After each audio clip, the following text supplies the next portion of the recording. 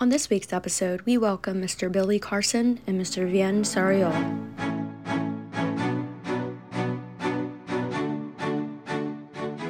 Listening to Sam Faddis earlier talk about China and what a threat China has become. Let me start with you, Billy. Okay. Are you concerned about the United States losing its status as the world reserve currency?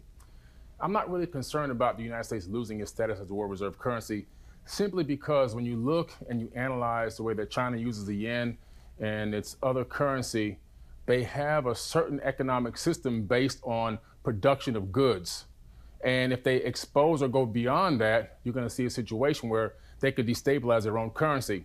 So I tend to think that the United States currency will still stand for some time to come, as we probably make a couple of slight adjustments in the way that we are perceived around the world. Right now, I think that what's going on with Russia and Ukraine may have a small impact, but nothing too big. What about the counterintelligence and the espionage, economic espionage that just continues to emanate out of the country? So isn't that a huge threat that we just don't pay enough attention to? Well, I agree with that. There's a lot of espionage. There's a lot of threat that we have with our currency the way it is right now. That's why you see the U.S. trying to tap into other markets and trying to tap into even crypto. They're trying to destabilize other platforms that are using crypto, and they're trying to get into that field so they can get a reign or a grasp on that industry, so they may be able to control it a little bit more and then reap the rewards of finances and taxes from that area as well. So let me go to Suriel here. Why do you think China quietly is supporting Russia in its fight against Ukraine? Is it to undermine the United States, or do they feel they're actually in the theater fighting with the United States? Because most of the people in the know that Ukraine's war is a proxy war by the United States.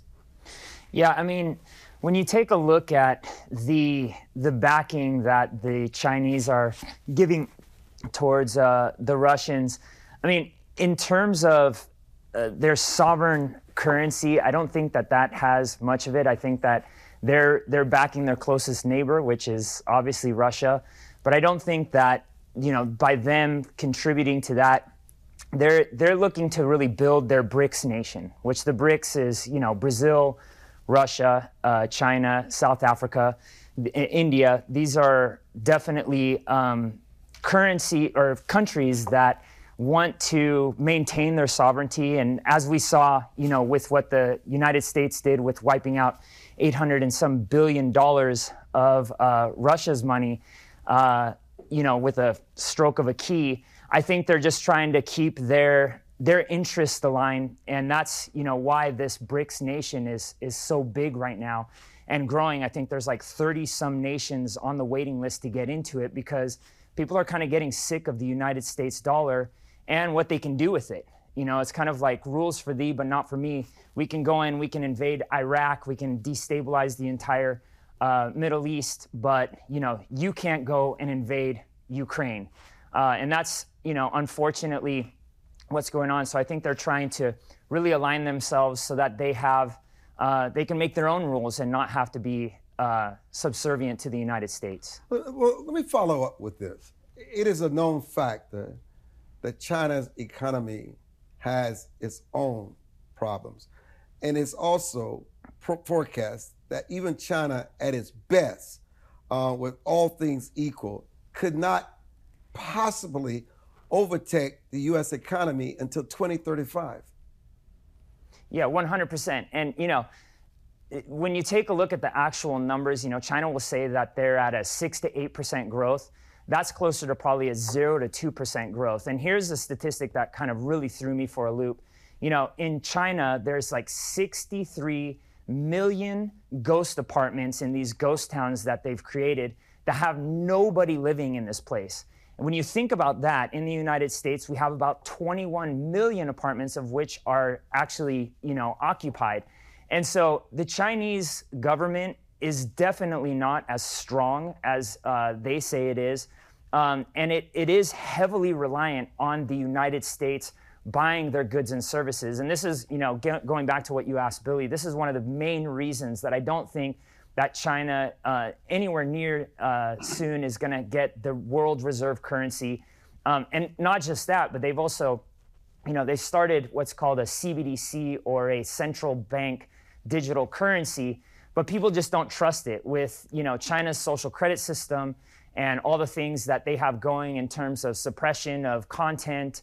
The rest of the world is going to go, wait a second, this is a cryptocurrency that's programmable money. I have a direct contact with a central bank by holding this cryptocurrency. And if I say something you don't like, you can take that money out with a snap of a finger. I'm not cool with that. And I think, the United States is able to do this. And this is why I don't think that, people are going to sit there, governments are going to go, yeah, let's go ahead and put all of our money or start dividing, all of our assets and all of our goods in the Chinese yen. It's just not going to happen. Sam Faddis, it's fascinating how the narrative is the mighty Chinese military. And yet, if you talk to the people in UAE and the Middle East, if you talk to them all throughout Africa, yes, China has been their partners, but what have they had to show for that in the long run? Collapse of the infrastructure that they built. Word is meaningless. They like to leave their people on the ground to grow them, to control and take over the economy. I mean, just look at that. While I even look at it, even in the Caribbean, in terms of what China does to move these nations forward, it cannot even compare to the United States. And as is often not mentioned, any of these nations would much prefer to have the United States as its ally than the Chinese. The Chinese are weak all across the world. But why is it that we continue this narrative that the biggest threat to the world are the Chinese? Well, Armstrong, look, I agree with you in your characterization of the way the Chinese deal with countries all over the world, right? We talk about colonialism in Africa and the legacy of colonialism in Africa. Well, the Chinese are putting that to shame. Their whole plan in Africa is loot the place. And I also agree with the fact that, look, let's just stop with the fact that the Chinese are invincible. They're 20 feet tall. They're inevitably going to take over the planet. Let's be real. They have a lot of weaknesses. They have a lot of issues. A lot of the statistics that come out of China are nonsensical in terms of growth and so forth.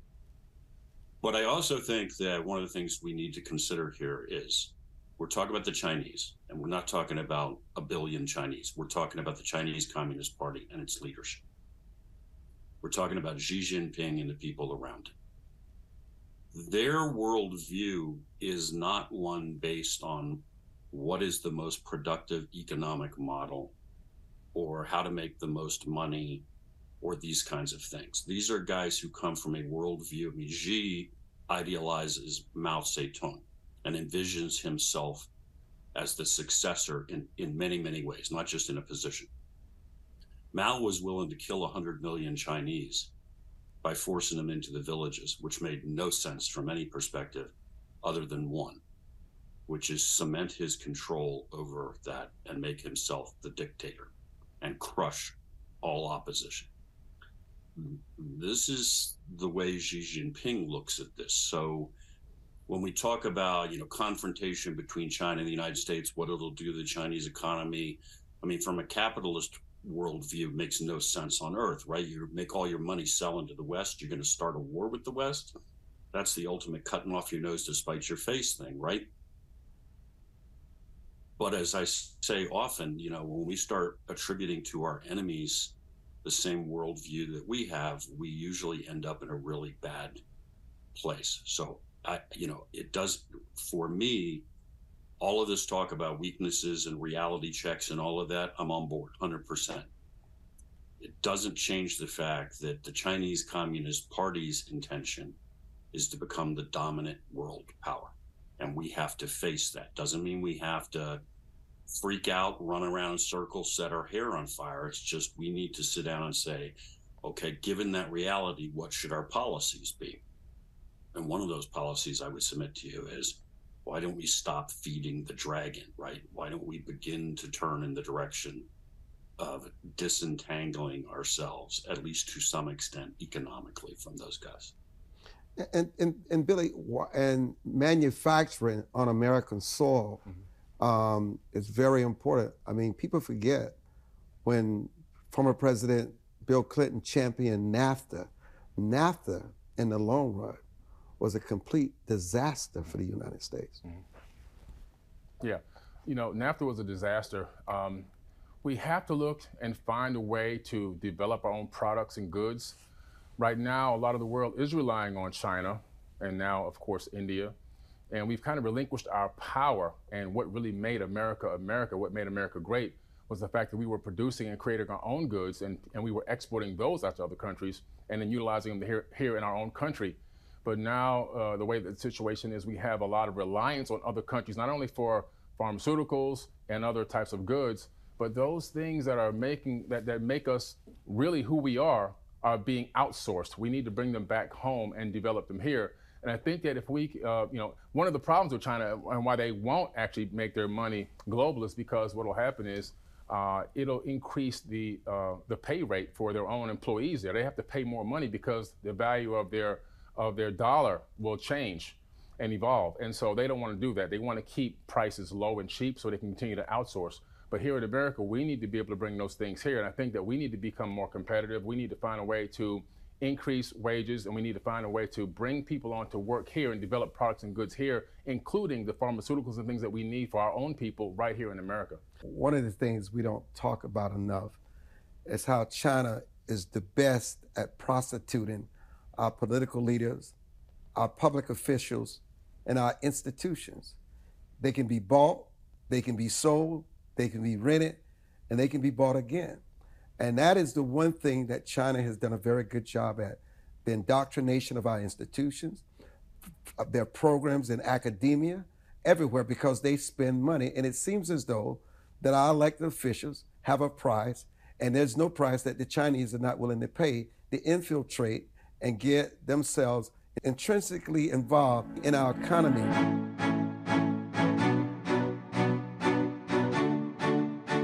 Thank you for listening to this week's episode.